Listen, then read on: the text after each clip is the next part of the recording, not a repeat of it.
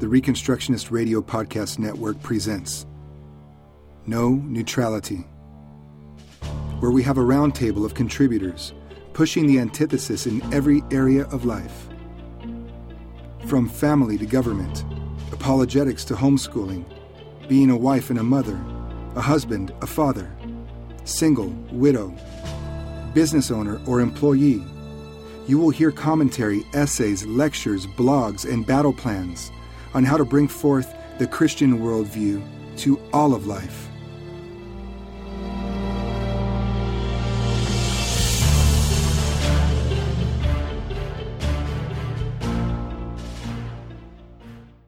This is a Reconstructionist radio production. The following audio blogs can be found in written form at foundationsofreconstruction.com and have been produced into audio format by its authors.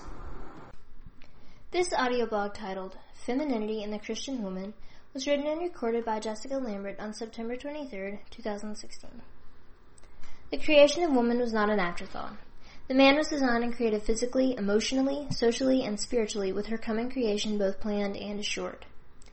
Femininity is a reality of God's incredibly miraculous design. It is His precious, priceless gift to every woman, and in a different way, His gracious gift to men as well. The difference between man and woman is more than just a matter of biology. It is much more than that. Throughout human history, people have just taken for granted that the difference was so obvious that there was absolutely no reason to comment on it. Never before have we needed so much the reminder Paul gives to the Roman Christians about not allowing the world to squeeze us into its mold, but to let God remold our minds and our hearts from within ourselves. And be not conformed to this world, but be ye transformed by the renewing of your mind, that ye may prove what is that good and acceptable and perfect will of God. Romans 12:2. Dying to self and surrendering plays a key role in femininity.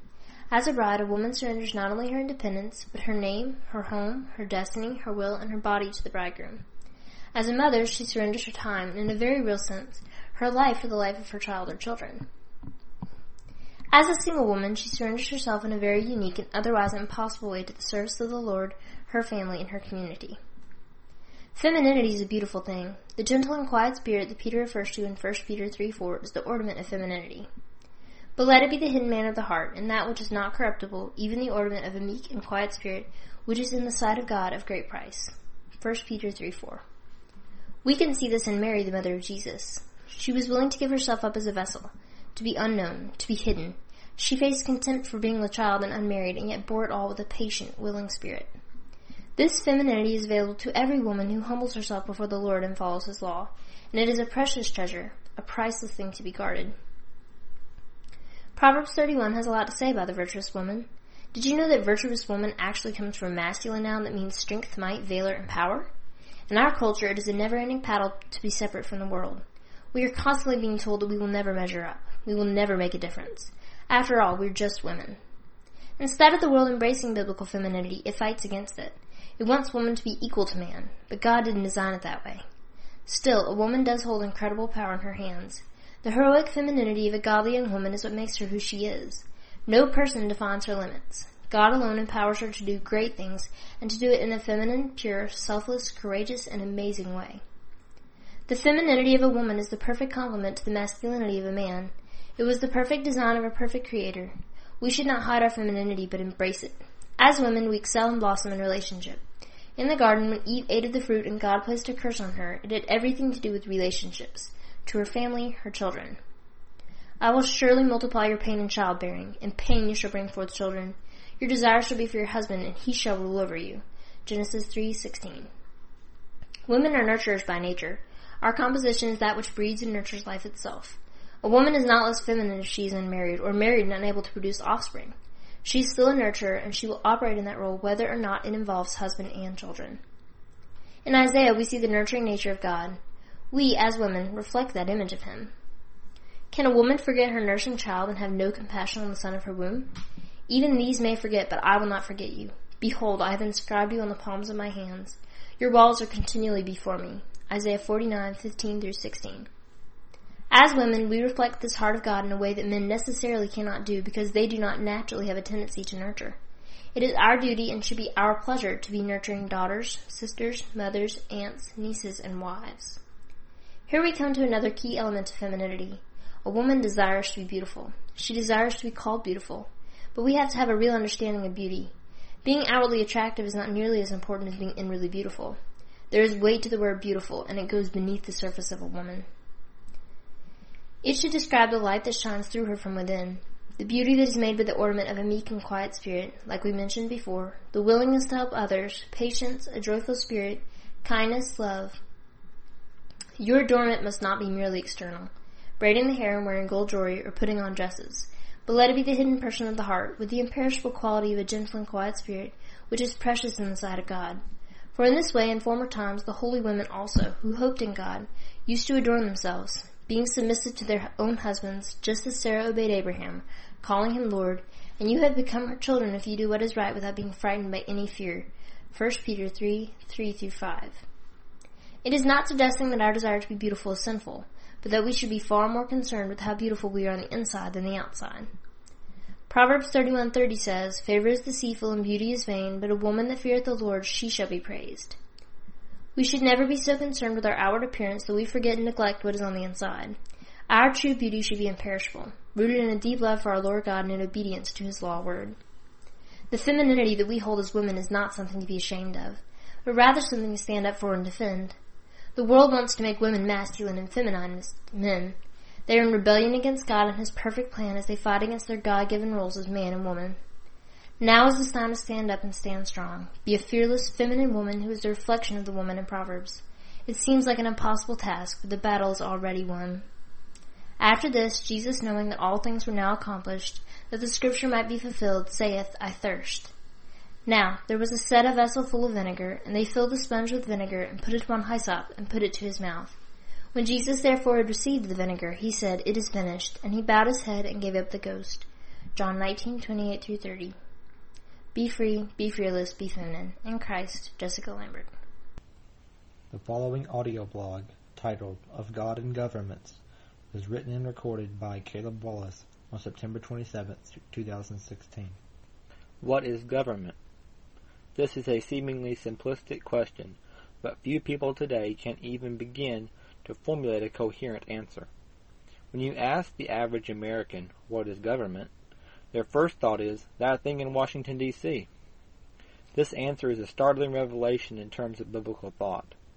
It represents a fundamental misunderstanding of the true nature of government, as ordained by God. The secularized mind thinks of governing institutions as necessarily political.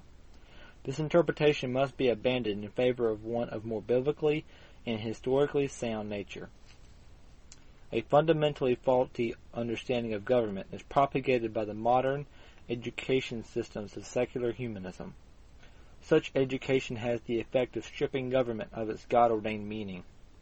This dramatic shift, however, has occurred rather unnoticed in a short time period. A generation ago, high school classes dealing with state government were given the title civics. The topic of these classes would be the function of government in civil matters. Today, such classes are given the conveniently broad term government, implying that all governments are mystically absorbed into one all-encompassing government. Before the First World War, textbooks which dealt with national government were, as we saw, qualified with the word civil. According to the author of the 1903 textbook titled Elements of Civil Government, quote, the family is a form of government, established for the good of children themselves, and the first government that each of us must obey, end of quote, page 18. Furthermore, the textbook acknowledges 5 realms of civil government, which include, quote, the township/district, village/city, the county, the state, and the United States, end of quote. Also page 18. The term government was thus, as older educational views reveal, much broader than the national government or even the civil government. These writers were aware that there were personal, family, church, and civil governments, each having a legitimate realm of authority. The state was simply one government among many. Noah Webster, in his 1828 dictionary, defines government in terms of personal self-control rather than the modern definition of a civil institution. But, In modern dictionaries, nowhere can self or family government be found. A popular modern dictionary, Webster's New World Dictionary, 1972, defines government this way, quote, the exercise of authority over a state, district, organization, or institution, end of quote. We herein see the fundamental problem.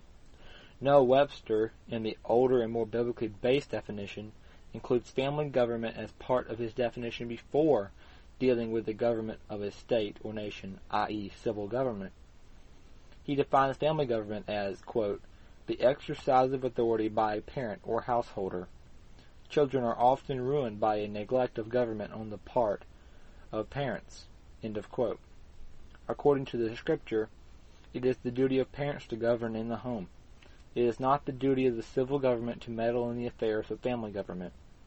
We can expect, however, that when parents neglect their God-given responsibility of the government of children, the state will assume an increasingly dominant role in the government of the family. Unless we break from the modern view of government as being somehow limited to the officials on Capitol Hill or the realm of civil government in general, our culture will continue to neglect the more basic and important forms of government. When we do not see our obligation to fulfill our God-given responsibilities in every area of government, they will be filled by the state. Due to this lack of responsibility, modern man looks progressively to the benevolence of the state for care and security. In a very real sense, the state becomes daddy. This is the ultimate breakup of biblical government. However, as long as men have no desire to fulfill their responsibility in terms of personal, family, and ecclesiastical government, they will reap the enslavement such reliance upon the state brings. As men move away from the faith, the state progressively replaces Christ as Messiah. All government necessarily derives its meaning from God. It begins with the individual and extends outward to include all institutions. Because of the centrality of the individual, we must recognize the centrality of the regenerating work of Christ. As Dr. R.J. Rushdoony said, quote, there can be no good character in civil government if there is none in the people. You cannot make a good omelet with bad eggs, end of quote. In his three-part work, God and Government, Gary DeMar puts it this way, quote, if the heart is in rebellion against God, we can expect undisciplined and ungoverned people. If the heart has been made new by Christ, we can expect a people who will govern their lives according to the governing principles of Scripture. End of quote. If man will not exalt God's law as supreme in his own life, why should we expect him to do so in his family, church, or state? We can thus see the centrality of the two forms of government, self-government and family government. Without these two, the others cannot exist. Now let us turn our attention to ecclesiastical, church government. Ecclesiastical government is very easy to pinpoint in Scripture. Christ is the head of the church. Ephesians 5:23. Ecclesiastical government is neither a pure democracy nor a monarchy. While it is up to the people of the congregation to choose their leaders, elders and deacons, once chosen, they assume a position of authority, and obedience and honor to them is required. Quote, obey them that have the rule over you, and submit yourselves, for they watch over your souls, as they that must give account, as they may do it with joy, and not with grief, for that is unprofitable to you. Hebrews 13:17. Christ is the example for how these ecclesiastical leaders should govern. They should not act as tyrants or establish autocratic systems. We should also note the intimacy these ecclesiastical governors should have. No church can be effectively shepherded from afar. Paul thus instructed Titus to, quote, appoint elders in every city, end of quote, Titus 1:5. Each church was to have a biblically based ecclesiastical government ruled and shepherded by qualified leaders. 1 Timothy 3:1-15. When disputes arise among churches, representatives from the churches were to come and settle on doctrinal matters. Acts 15:1-3. through 35. From the Tower of Babel to the United Nations, God has always been opposed to centralization. God's judgment upon the Tower of Babel is because of the corruption inherent in its religious and political centralism. Quote, the symbolic purpose of the tower was to unify all creation under a centralized civil and ecclesiastical system. Corruption and tyranny would express itself in centralization. End of quote. The purpose of the tower was purely humanistic.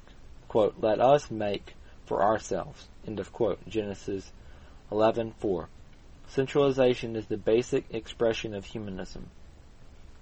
Biblical civil government is structured much like ecclesiastical government. The matters of the state can be best dealt with on a local level where the needs of the people of an individual community can be best known and met. Consolidation of power is thus limited. Civil governors, similar to ecclesiastical governors, find their head in Christ.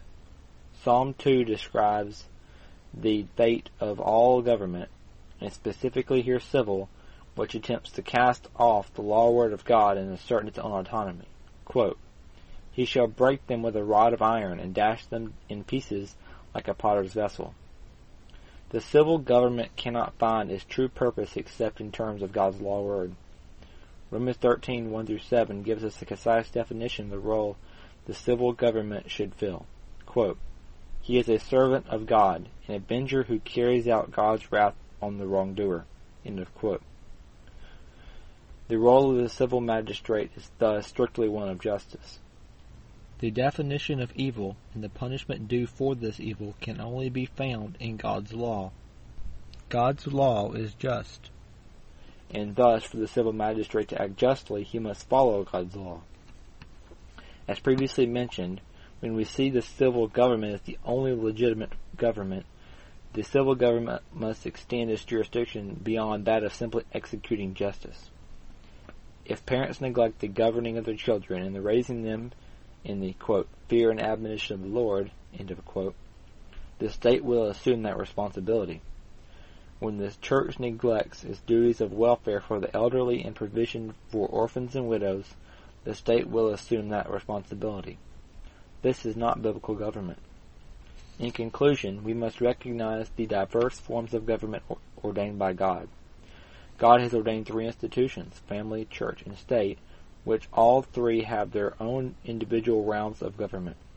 Chaos ensues when one institution attempts to extend its jurisdiction over any aspect of the others. We also must realize that neglect of responsibility in one necessarily leads to tyranny and usurpation by one or both of the others.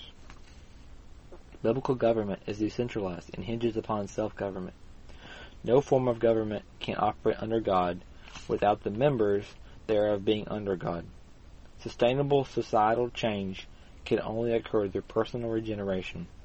When we see the individual under God, we will necessarily see the individual's institutions also under God. We must not focus on any higher form of government to the neglect of the lower. How will America be restored to its biblical foundations? From the bottom up, starting with the individual, then the family, next to the church, and lastly to the state. The foundations of Reconstruction are upon God's model of government. We must realize this and act accordingly. Until then, we will continue to experience tyranny and not realize true freedom under God and His law word. This audio blog, titled The Gift of Singleness, was written and recorded by Caitlin Smith on September 24th, 2016. There is a difference also between a wife and a virgin. The unmarried woman careth for the things of the Lord, how she may be holy both in body and spirit, but she that is married careth for the things of the world, how she may please her husband. 1 Corinthians 7, verse 34. We all know and believe that God has given each of us a gift, something special, something unique, that enables us to become fully functional members of the body of Christ. 1 Corinthians 12, verse 4, and 1 Corinthians 12, verse 12. Do we look at singleness as a gift? The time when we are of eligible age for marriage and there is no other person in sight to marry, do we embrace it? Do we welcome it wholeheartedly? Oftentimes I hear a lot about the gift of marriage, the pleasures of having a best friend beside you, the joy of raising a family. Many times I have heard preached that marriage is a beautiful, tangible picture of Christ and His bride, the church, Ephesians 5, verse 25 through 27. We are conditioned to think in terms of marriage from a young age. From movies, books, and music, we all get the idea that guy plus girl equals extreme happiness. Even the youngest of those in our culture can testify to this. All you have to do is ask my 4-year-old sister, and it is this thinking that leads to discontentment during the single years of life. But what about those single years? That time when you are 20-something, desiring marriage and there is no spouse in sight. What happens when you find yourself getting older and you still haven't found the one for you? What then? I would say that nearly all of us have been given the gift of singleness for a short season of time at least. I know very few people who have married immediately after their schooling, and I know very few people who have never married. For most of us, it seems that we finish our formal education, and we kind of just drift around, waiting the long days of drudgery until that special someone comes and finds us, giving us purpose and vision for our lives. But are they really long days of drudgery? Shouldn't we treasure these years that we have been given just as much as we will our married years? These years that, for many of us, will be a thing of the past all too soon. What are we doing with them? 1 Corinthians says that the unmarried cares for the things of the Lord. 1 Corinthians 7, verse 34. Are you pursuing the things of God with these years, or are you mindlessly living? The most encouraging thing I think I have ever heard regarding singleness was from a well-known preacher a few years ago. He said that while marriage represented a picture of Christ in his relationship to the church, singleness represented a picture of heaven, where there will be no marriage. Matthew 22, verse 30. Only utter devotion to God. Colossians 3, verse 1.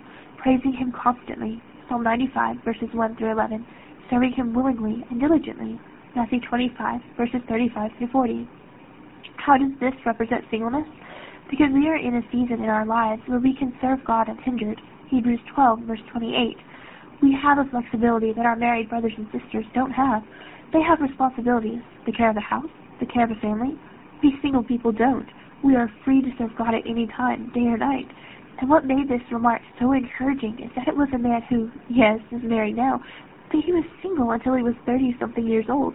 He would definitely know all the feelings and emotions and discontent that comes with that. This isn't to say that we will always be content to serve God, never thinking about marriage, and that some days won't be excruciatingly painful, emotionally stressing, and with a constant struggle for joy. But we need to understand that God has a plan. Jeremiah 29, verse 11. He has something He wants to teach us, and we will be pliable. Psalm 119, verse 27. He knows where He is leading us, and it is up to us to follow Him. Psalm 119, verse 35. So many bad things happen, and so many lives are scarred when we try to fix our singleness, when we run ahead of the direction He has given to us.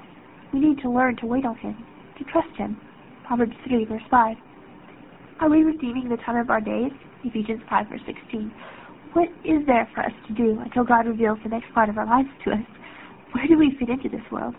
If our purpose in life is to glorify Him and enjoy Him forever, how can we best do that with these years of singleness He has given? In our family, we daughters stay at home under our father's protection until we marry, should the Lord call us to marriage. I have had a friend question this choice to remain under my father, saying that life won't just come knocking on the door, and we have to pursue it. She was speaking about college, a career, and meeting a man. I didn't understand that statement for a long while, but I eventually came to realize that she has seen so many young people who stay at home. Maybe they even have a job, but they aren't doing anything. Their whole lives consist of playing games, eating, sleeping, going to their job, and doing it all over again. Where is the purpose to our days? What motivates us to get up in the morning? Is it because we have plans with friends, or because we are engaged in a kingdom-centered work? Instead of just going through the motions of your days, I challenge you to find a purpose and go after it. Proverbs 29, verse 18. Yes, even in your single years, these years where we have so much stamina can get up and go on only a few hours worth of sleep. We can be more active. Engage life. Prepare for marriage if you feel that God has called you to that, but don't fear singleness. Embrace it with a fervor. The longer you are single, the longer you have to wholeheartedly give your life to service, with the goal of allowing the Lord's glory to shine through. 1 Chronicles 16, verse 24. I have found that the busier I am, the less time I have to pine away waiting. We must choose joy. It's not enough to just wish for contentment. We must pursue it. And we, as believers, can only be truly content following in the steps of Christ. 1 Peter 2, verse 21. Practically speaking, I am 20. Yes, I have a desire to marry and bear children of my own, and I would excitedly jump at the chance to marry tomorrow if that was the Lord's will for my life. But I am also the oldest child in a family of 11 children. During this season of my life, when I have so many little siblings in so many different stages of development, I would miss so much of their lives. I would have a totally different way of relating to them than I would to the siblings who I have spent so many years of my life with. So, while I'm excited to see what the Lord has in store in this area of His spouse, it is easier to wait on His timing, knowing it will be perfect. I would miss teaching a little brother to read, and the excitement when he reads his first book by himself, and the excitement as he reads his second first book. I would never see the forts my little brothers built, or be able to stop what I am doing when they come to get me to see the Jamestown they have created in our living room, using Lincoln logs and blocks, Legos, and Indian and settler figures. I would never hear them processing what they have learned in what could be hilarious conversations. To never hear a little brother I am teaching math to explain the concept to an even younger sister, receiving the affirmation that he did indeed understand everything I said, and I wasn't just speaking to the air. No, I am not always content. I struggle. I have cried tears. I have wondered and questioned. And it's in those days of struggle and heartache that I learn the most. When I have washed loads of dishes with no end in sight. When I have food in the oven and don't hear the timer for the upkeep time that week. When I have washed loads of laundry and there is still more. When I have ironed a mountain of clothes and have yet more to go. When I change one diaper and immediately need to go through the process again. When everything I have done seems to come out all wrong, and nothing I do will make it right. But these are the days of weariness that lead to peace. These are the days when I am growing the most, learning the most. When I practice saying I'm sorry, when I practice forgiving. When I realize that real life is never a picture-perfect fairy tale, and I cannot rely upon myself for the answers. I have discovered many ways to keep my days full. I have the opportunity to do many things that will not be practical when I have children of my own. My pastor asked me last year to start a choir for the children in our church, and that involves time to plan, search out songs, arrange parts to my liking. Time I will not have when I am married, because it will then be devoted to other duties. I have had the opportunities to make hundreds, if not thousands, of phone calls this past year to probate judges, homeschool organizations, churches, state representatives, and private schools, looking for attendees to rallies, support for several pro-life bills, and Alabamians willing to take a stand against gay marriage. I would not have had the hours to devote to this if I were a married woman running my own household. I have time now to research, write for this website, write for my own blog. I have time to study areas I am interested in. I have been able to help my pastor transcribe an Old English volume of commentary into modern English and spelling, and learning much from our church fathers as I went along. Time to gain a deeper understanding of Scripture, to help widows, and to cook for others. I have the freedom and ability to order my days as I need to for each task that comes up. And I embrace that freedom just as much as I will embrace marriage if it ever comes into my life. So, what if it appears you will always be single? Think of the good your life can be for spreading the gospel to others. Continue on in the path you have trod. Don't become discouraged, and search out ways to serve others. Look to others who have gone before you, glean from them, study their lives. Make a choice to conscientiously pursue joy. Philippians 4, verses 4, and 1 Thessalonians 5, verse 16. Choose contentment. 1 Timothy 6, verse 6. Take the opportunity to become all that our Creator has intended us to become. We must learn to live life to its fullest extent, in Christ. Joyfully participate in life by following the Lord's path. We must go the way that He, in His infinite wisdom, is leading us, because that is the only way that we get any fulfillment or joy in life. He has placed us where He has us for a reason, and we are to trust Him, lean on Him, and follow where He guides. Proverbs 3, verses 5 through 6. We need to realize that we are an intricate part of God's wonderful plan He has for this world. This is true regardless of whether we marry or not. It might be a small part to play, but if we didn't do it, if we didn't fill the place He created that is just our size, then something would be lacking in this world of ours. We need to aim to make our life count for something to the glory of God.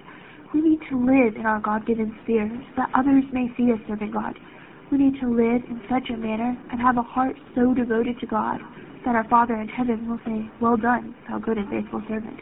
Enter thou into the joy of the Lord." Matthew 25, verse 23. Thank you for listening to this episode of No Neutrality on the Reconstructionist Radio Podcast Network. Don't forget to visit ReconstructionistRadio.com to download your favorite audiobooks and podcasts.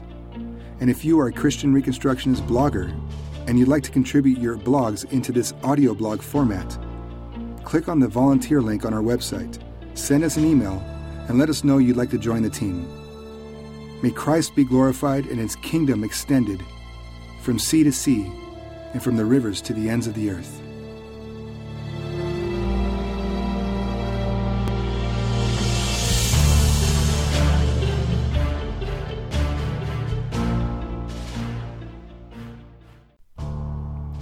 The Reconstructionist Radio Podcast Network brings to you a complete lineup of podcasts where you will hear practical and tactical theology.